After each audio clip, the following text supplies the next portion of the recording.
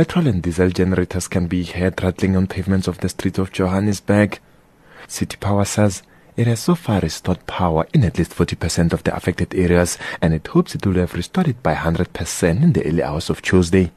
However, this lady who owns a car spare shop says they have lost hope. We are running at a loss. No one have ever come to us to say that we are on this stage or do this and that. Nothing at all.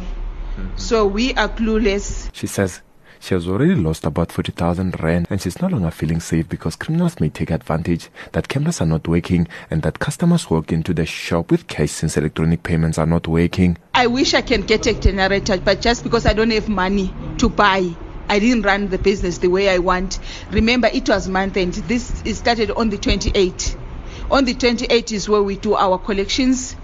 It's month end, is where most of the people are being paid, but we didn't manage to collect like as much.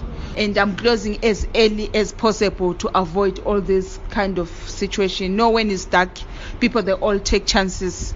While some try their best to keep their lights on by running generators, some simply say they cannot afford. This man says he had to throw away all the meat and dairy products because they had spoiled. People are not buying stuff. It's amas, incomas, what, everything is expired now. We throw it outside. There's a fridge empty now. No fresh milk, no amas, no Danone, what, you see. All of them we throw outside. Another street vendor who sells vegetables at the corner of GP and Nugget Street says his entire stock has spoiled because people are not cooking. For the past 10 days, there's no business. Like I'm specialized here selling virgin tomatoes and all for cooking. People, they are not cooking because there's no electricity.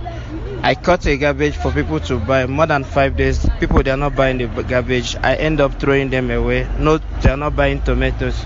So it becomes boring. So sometimes when you wake up a day, think of how to go to the business. You feel like sitting at home because you spend the whole day again getting nothing. The city has since apologized. For SABC News, I'm Sitol in Johannesburg.